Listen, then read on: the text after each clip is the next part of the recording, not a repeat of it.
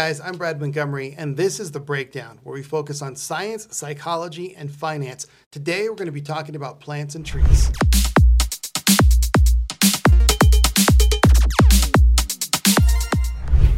And I'm here with County Extension Agent Denise S. Rodriguez. We thank you very much for coming out. We're going to be talking about, I want to know what grows here and what doesn't, but first, I want to start off with a viewer question. Viewer question, this is from Lonnie V. Brown leaves on palm trees. We see this happen here, especially after some of our more harsh winters. Leave them on or do I cut them off? That's a great question. Actually, those dead fronds that are there act as a mulch for the plant itself, so it kind of protects that bud that's really tender. It's going to emerge come the warmer weather. If you can imagine that. So you just kind of think about that and leave it there, and until you start seeing new growth come out, then you can trim that dead frond back. That makes sense. And already, I think now starting to see some of that, but that can happen periodically after one of our harsher winters. I believe a couple winters ago it was rather harsh. We had a lot of brown palm trees as well. So outdoor trees, plants, what does good here? What doesn't? I think that's the question that a lot of people have.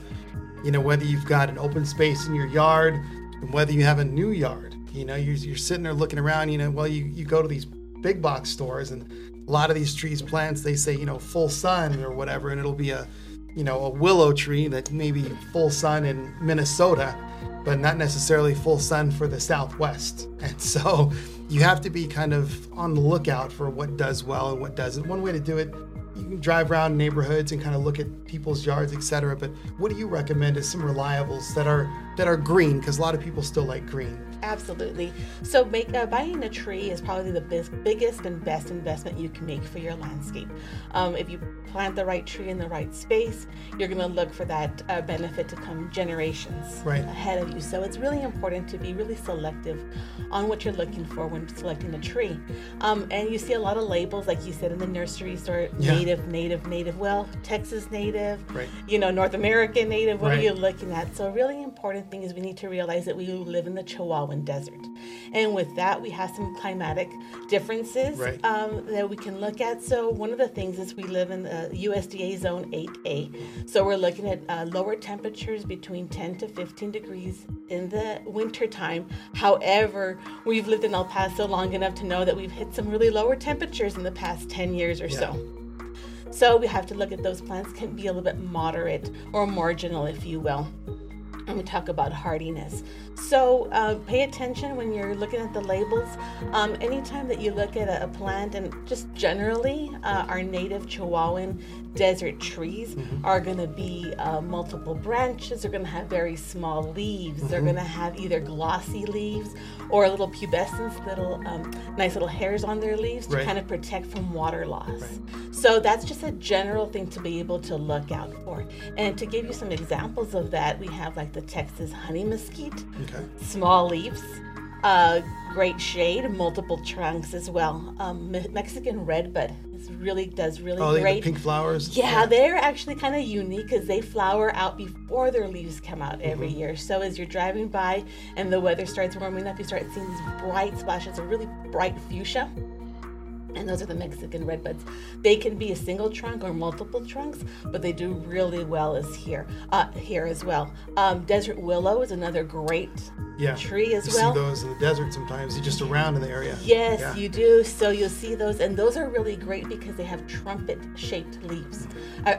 Trumpet-shaped flowers, and those really attract our native hummingbirds as well. So they provide nectar or a food source for these migratory birds. And they've kind of been bred out to where the desert willow, you can get like the more purple kind of dark flowers if you want. So I mean, they've actually got some pretty colors as far as the variations even. Now you mentioned Texas native too, because that's a big thing here. We're in Texas, but we're in far west Texas, and we're, like you said, the most important thing is we're in Texas, but we're in the Chihuahuan Desert. There are some Texas natives though that are pretty Texas tough. I mean, you get the pecan tree. It actually does pretty well here. Absolutely. So the pecan tree is very important to us agriculturally with the sales receipts that we have with our acreage of pecans in our valley. And the really important reason why pecans do so well is because they really like those cool nights. Right. So, in the summer it gets really hot, But at night. but we have those really nice cool downs in the evening to nighttime temperatures. That allows for the proper nut to develop and to be able to have that great growing season for us. It also works as a homeowner backyard Yeah, tree as I've well. got one, and yeah. Yeah. It's a little bit too big sometimes for some yards, depending on where they're at as well. But the really cool thing about them is that they have, they're really late to leaf out. Yeah. So the great thing about that is that you can still get that direct sun onto your home, and you get that really nice warming winter sun to warm up your house. And then you get the summer shade. Exactly, and then they're really late to drop their leaves. So conversely, if we have a really, really warm fall as well, we still have that shade cover as well. Nice. So it's really nice to be able to, but as long as you can harvest those nuts every year, you'll be Best good. part. Now, what about there's one I want to get to before I get into palms, because that's a little bit of a controversy here. We got Italian cypress, cedar, and juniper and cypress types. Italian cypress, for those are the ones that are just basically go straight up. You see this tall, perfectly straight green tree. We've seen them all around El Paso. Mediterranean in origin, but they seem to do fairly well. Yeah, they do, and they work really well around areas that have maybe pool areas, where you're just kind of looking for it to be able to kind of develop like an aesthetic on there. But really, if you're looking to be able to increase the canopy, the urban canopy in our urban forest, you want something that's going to give you that overall shade. So with those Italian cypress or palm trees, you're not going to get any of that. You're going to get some linear height to your design, which is great because you want to bring your eye up sometimes at different levels. But not so much for shade cover or anything to kind of cool off a building or yourself. And that's probably one of the best things about living in the desert, is that when we go under a tree during the summertime, we actually cool off. That's true, because of that low humidity. Right, the dry air, the shade makes a difference. Yes, yeah, absolutely. That's true. Yeah, there's not a lot of shade under a palm tree. Right. That's true. Real quick on the palm trees, there's two common types here that, there's the pineapple palm that a lot of people tend to like. What do you think of those versus fan palms?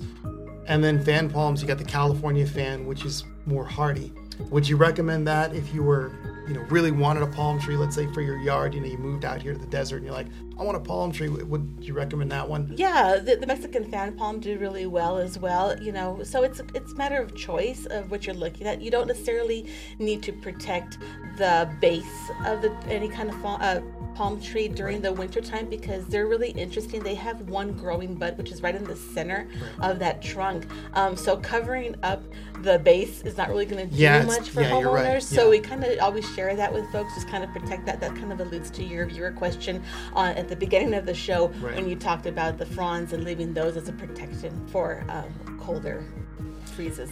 And also too, what are some watering tips? And I want to talk about not just summer, but winter. Yes. It's interesting because El Paso, you look at the mulberry trees and a lot of the trees, the cottonwoods and stuff that lose their leaves. A lot of people don't really water them because in the wintertime they go dormant, so you can kind of get away with not watering some trees here. But before we get into winter watering tips, there's kind of a debate for summer watering. Is it best done in the morning? Is it best done in the evening? What are your recommendations on that, and for how long for a healthy tree or healthy shrub? Right. So first of all, you live in the city limits. You want to make sure that you adhere to the local water restrictions. And those are going to be no outdoor watering from 10 a.m. to 6 p.m. in the evenings. Okay. So on watering in the a.m. or the p.m. prior to 10 or after 6 o'clock, a couple of things you want to remember. Number one, you want to be near your irrigation system when it's watering. So if you're getting ready in the morning, you want to make sure that you hear that irrigation system going on in the AM, because you don't want to have any kind of pipe burst or any kind of leak issues and have that flood the backyard. Right. Now you can also water in the evening, 6 o'clock afterwards as well, when most people are either home from work or they're relaxing in their backyard. You see that more. They're preparing for dinner as well. So you're around there, that's great. It's still warm enough to be able to, to water.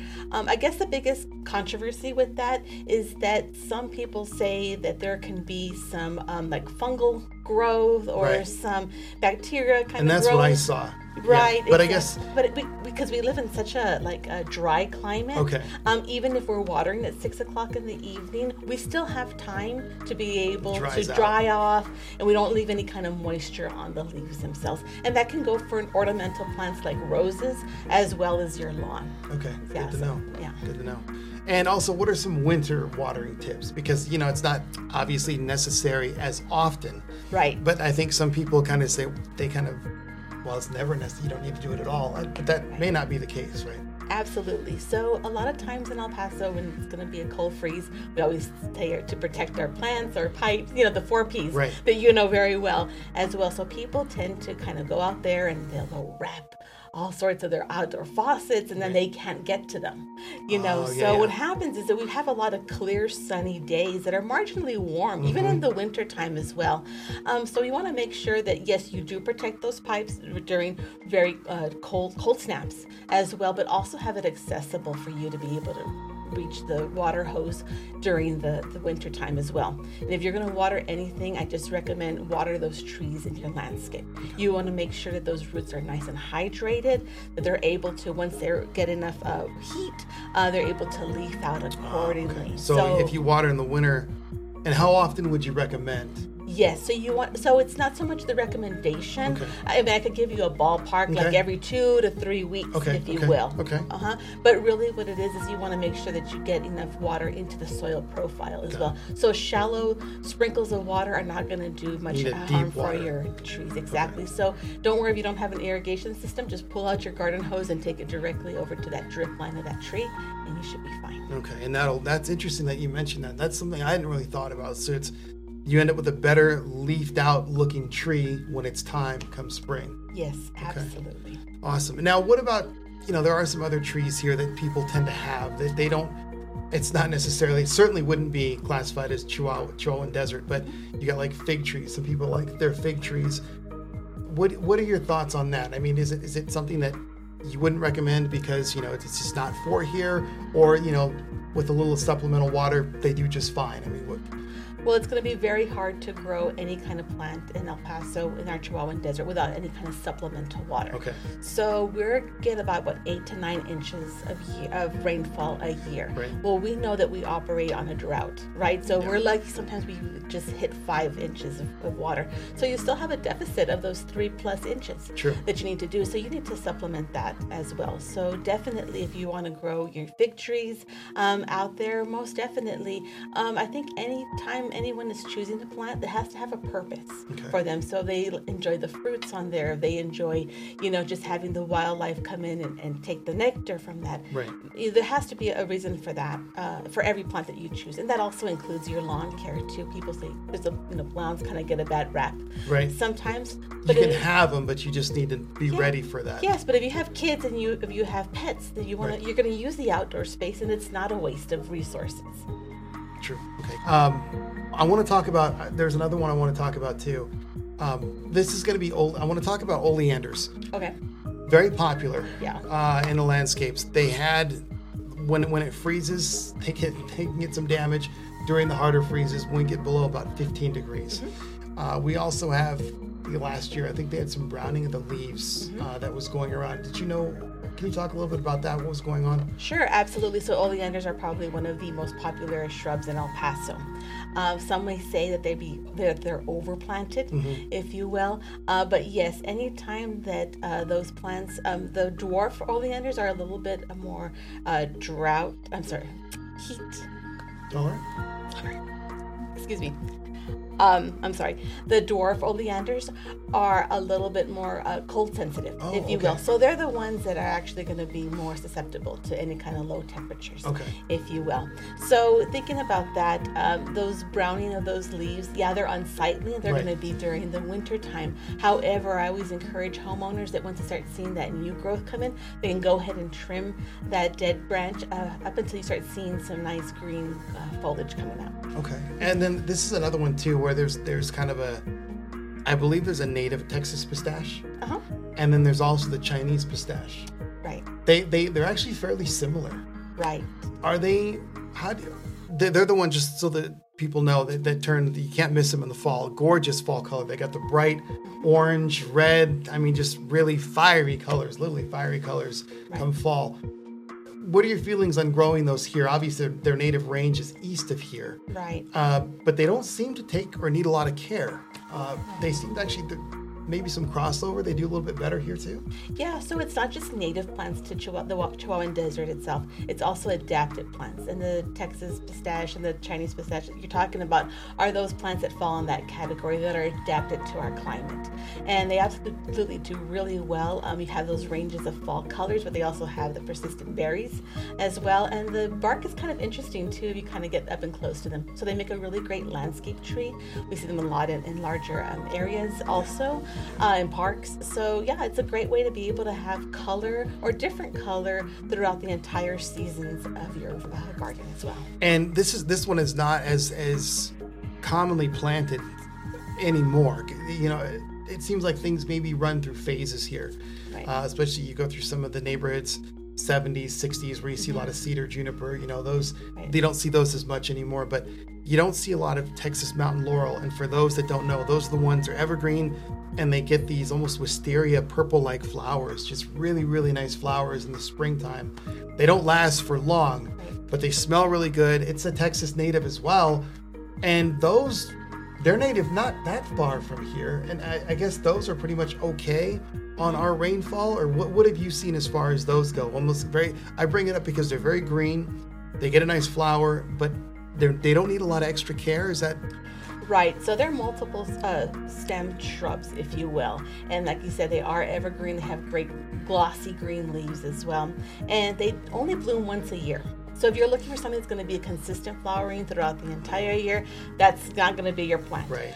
But the great thing about that is that it's, you know, when it blooms in the springtime, a lot of native pollinators are attracted to the blooms as well. So you start seeing a lot of activity happening in your garden. And then after the flowers fade, the plant itself kind of recedes into the background, right, if you will, for other superstars to kind of come to the front as well. But they have some really interesting little seed pods as well that are little gray pods, really hard to break. I mean, if you want to break them, you got to get a hammer for that one. But when you do that, you can find some bright red berries on there. You can try your luck at propagating or growing your own on those, but they're going to be really slow to grow and to sprout. Yeah. And it's going to be, it's a labor of love when it comes to that plant. But when it's in bloom, it's showy. But it's funny you mentioned that, because I had somebody tell me one time, I asked them, I said, do you like that? And, you know, when it had the flowers on it, they said, yeah, but they only look like that for 2 weeks. Right. So after the flowers are done. And that gets me to another one that flowers a little bit longer that is pretty much hands-free here. And I think it's being used by a lot of businesses, et cetera, because of that. And that's the Texas sage. And everyone knows the Texas sage. You drive around July and August and you see these like pink, purple bushes just covered in these flowers. And I encourage people to buy them when they're in flower, so they know what color they're getting or what variation of color they're getting. What do you have to say about those? Yeah, definitely. Those guys their leaves kind of range from gray to a little kind of greenish color, you know, but they're commonly referred to as a barometer plant, if you will, because they're really receptive to the changes in the humidity in the air or the barometric pressure. So they're kind of an indicator, like if we're going to start getting a change of weather pattern. I don't know how much that is attached to any kind of scientific knowledge, but if you kind of look out for that, you kind of start seeing them. So it's not like they're responding to the rain, they're responding to that pressure, if you will. But they're really great. There's a lot of different types of Texas sage to get, Texas Ranger, all the way, you know. I didn't know that. Okay. Yeah, so you want to look out for those as well. The biggest thing on that, and the biggest issue that I have are with landscapers kind of trimming those into little balls or little like Lorax type looking of ornamental topiary. Plants. And that really cuts down on, most of all, it cuts down really on the health of the plant. Okay. You weaken the plant when you start pruning that intensively. So trying to keep the most natural shape, if you will, to be able to let that grow into its more mature size is the best way to go on there. You don't have the space and you got to choose a smaller plant.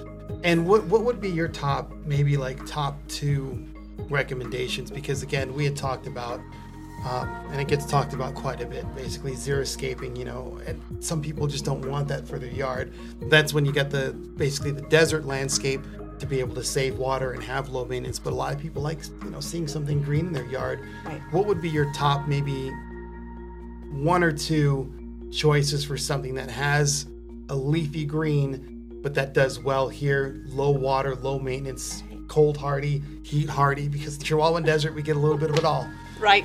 So you put me on the spot because as a plant horticulturalist and a plant lover, it's can't really have hard. choices. It's hard to really narrow it down. Yeah. So I'm going to go back a little bit on what you were talking about, the oleanders. Okay. Let's do a replacement on our oleanders as well. So one multiple shrub that I like is called little leaf cordia.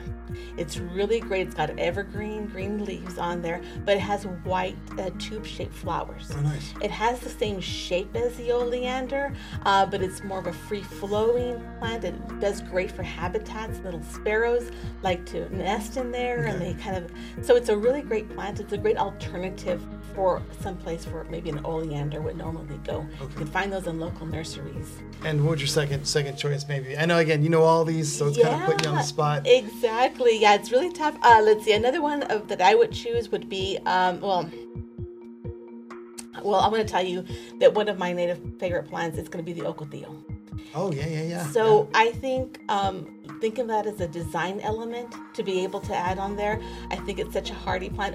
I know we're not talking about shade, but also looking at accent plants, but also really it's great for a wildlife habitat as well. Our hummingbirds love the blooms.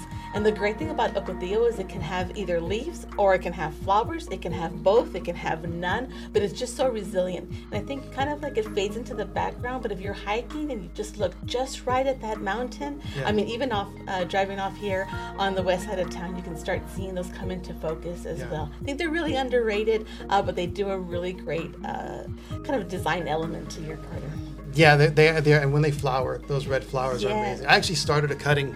You can you can go and I'll let you go into that, but I took 3 branches from the desert, and I basically put them in the soil, and 2 of the 3 took. But so what are your thoughts? I mean, are they easy to start? I mean, is that the recommended propagation? Or? Yeah, we're working with some growers out in Arizona, and they're doing some seed propagation of ocotillo. So that's probably going to be the best way to ethically source your ocotillo, as opposed to be able to, because they'll clear out the ocotillo areas for cattle to be able to graze and things of that nature. So they kind of take them all out of their native plants. But you can try growing those, or have the nurserymen grow those by seed, which is a great way to be able to. Every now and then you do see them. If you want to keep an eye out for them, if you're interested in ocotillo, you do see them at the nurseries from time to time. Right. You do, but not all the time. But you can keep an eye out for that. Yes. And one of the ones that kind of springs me to another one you see out in the desert real quick is the yucca. What are your thoughts on the various yuccas that we have and some of the better ones that perform better in a yard setting? Yeah, so our yucca has a lot of great cultural history attached to that, where native folks have used that, the tubers that grow underground, to be able to use that for medicinal purposes as well. But they make a great accent plant as well. They're also great for habitats, and you can also use the dry flowers to be able for accents, to be able to have for indoor elements of garden into your home as well. I think yucca folifera is the sharper leaf. Right, exactly. They're not going to be the most friendly plants on there, so you want to make sure that you give them their space, and you don't want to have them in high traffic areas where you're going to have pets or your kids kind of run through them. Just kind of let them sit and do their thing and give them space. Biggest thing on yucca or any type of succulent with those narrow shaped leaves is you don't want to prune the bottom leaves on there, because you start seeing like this weird pineapple shape, whether it's on yuccas or agaves. You start seeing that, and it's just it's unsightly. It's not healthy for the plant. Okay. And let's so as we kind of cool things down here, I got one question for you here. This is going to be Liliana M. What are the best flowers to grow here for a garden? Just real quick, kind of like springtime flowers, what you recommend? Absolutely. So you can go to the big box stores and you can get any kind of flowers that you want. They come into 6-packs as well. Petunias, zinnias, things like that. But if you're looking for something that's really adapted to our climate, I would go with gazanias. Okay. They do really well. They come in a great different shades of red, orange, and yellow. They're really heat tolerant, but they also bloom all throughout the entire summer. And where are some places that people can go to kind of see these trees and maybe see them already growing? And maybe, do I want that in my yard or not? That's something I like. What are some places people can check these out? Absolutely. So the gardens at UTEP, the UTEP Chihuahuan Desert Museum and Gardens, is a great way to be able to go and showcase and see our native. It's one of our largest native Chihuahuan desert plants area. Nice. So all of those plants out there are labeled, so you can be able to take a look at them and go during different seasons because things start coming in and out of bloom as well. But also looking around at you can go out to the Texas A&M Research Center out in Far East El Paso. That's at I-10 and the Loop. They also have more of a xeriscape garden in the front, and it's kind of fashioned like a backyard, if you will, with a lot of hardscapes, a lot of materials that they would use for your backyard. So a lot of more design ideas as opposed to the botanical garden at UTEP, which is more of a collection of plants. And where is that located again? For the design ideas where the plants are mixed? Sure, that's at the Texas A&M Research Center off on I-10 in Americas at 1380 A&M Circle. All right, sounds good. Yes. Well, this is County Extension Agent Denise S. Rodriguez. Thank you very, very much for joining us here. If you enjoyed this episode, be sure to subscribe to get notified when we post a new one. Please leave us a comment down below and share this podcast with your friends. Thank you for breaking down with me. I'm Brad Montgomery, and we'll see you next time here on The Breakdown.